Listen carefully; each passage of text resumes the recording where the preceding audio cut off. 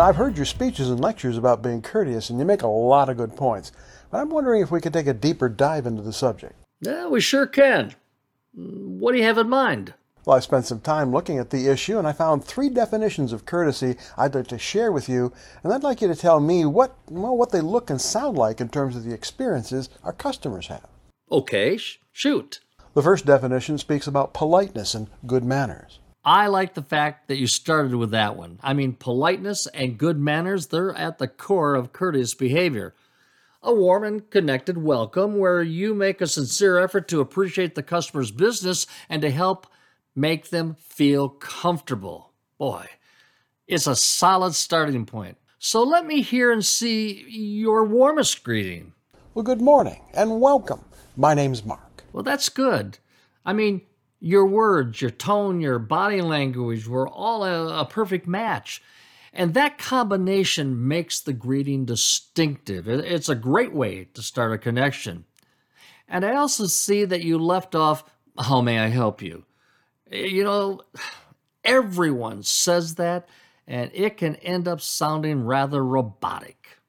And then towards the end of your greeting, you shared your name, which is really a silent invitation for your customer to do the same.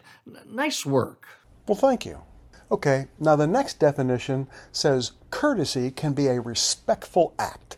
What do you think that means? Well, this is where you can really, really make an impression. A respectful act is one where, let's see, for example, a customer asks the location of the sales office, and instead of you giving directions or just pointing over there, you walk with them to the office and then introduce them to the person they wanted to see. Things like opening a door for a customer or pulling out a chair and inviting them to sit before you do, those are also courteous acts. Oh, and by the way, while I'm thinking about it, it is discourteous for you to sit while your customer stands. Oh, well, I guess things will have to change around here. The third definition says that courtesy is a favor, help, or generosity. How have you seen that shake out in the dealership? Well, let's see. A good example of that would be, let's say during the greeting, that a customer sees you putting protectors down on the carpeting or protection on the seats.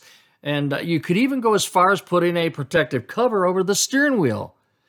As a courtesy, you've chosen to protect and, well, even make a show of taking great care with your customer's car. Now, another courtesy would be washing and drying the customer's vehicle. But the right way to do that is to describe your intentions and ask permission of your customer before you perform the service. Mr. Levin, as a no-cost courtesy, we'll wash and dry your vehicle. Can I get your permission for our wash people to do that? Yeah, that's nice.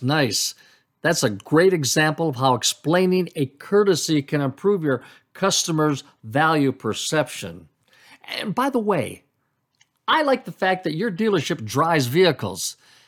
In my opinion, it is discourteous to wash a customer's car only to leave it to them to dry it. It's a pain, and frankly, it seems lazy, and it leaves watermarks. Yeah, you better believe it. I won't do anything to a customer's car without their permission. That's a courteous position. Excellent. And let's never forget that courtesy is purposeful. It's part of a plan that we implement for how we will treat people. It increases customer comfort. It makes it easier to conduct business, and courtesy stands out as a way to distinguish your business and you from all others who are simply going through the motions. My name is Corky Brabbs, and my mother, when she was raising me, always told me to be nice to everyone, be courteous. And she also said that everyone can be courteous. All you have to do is make the decision to do it. So I'm going to challenge you to do it. Be courteous to everyone you meet. Have a great day, everyone.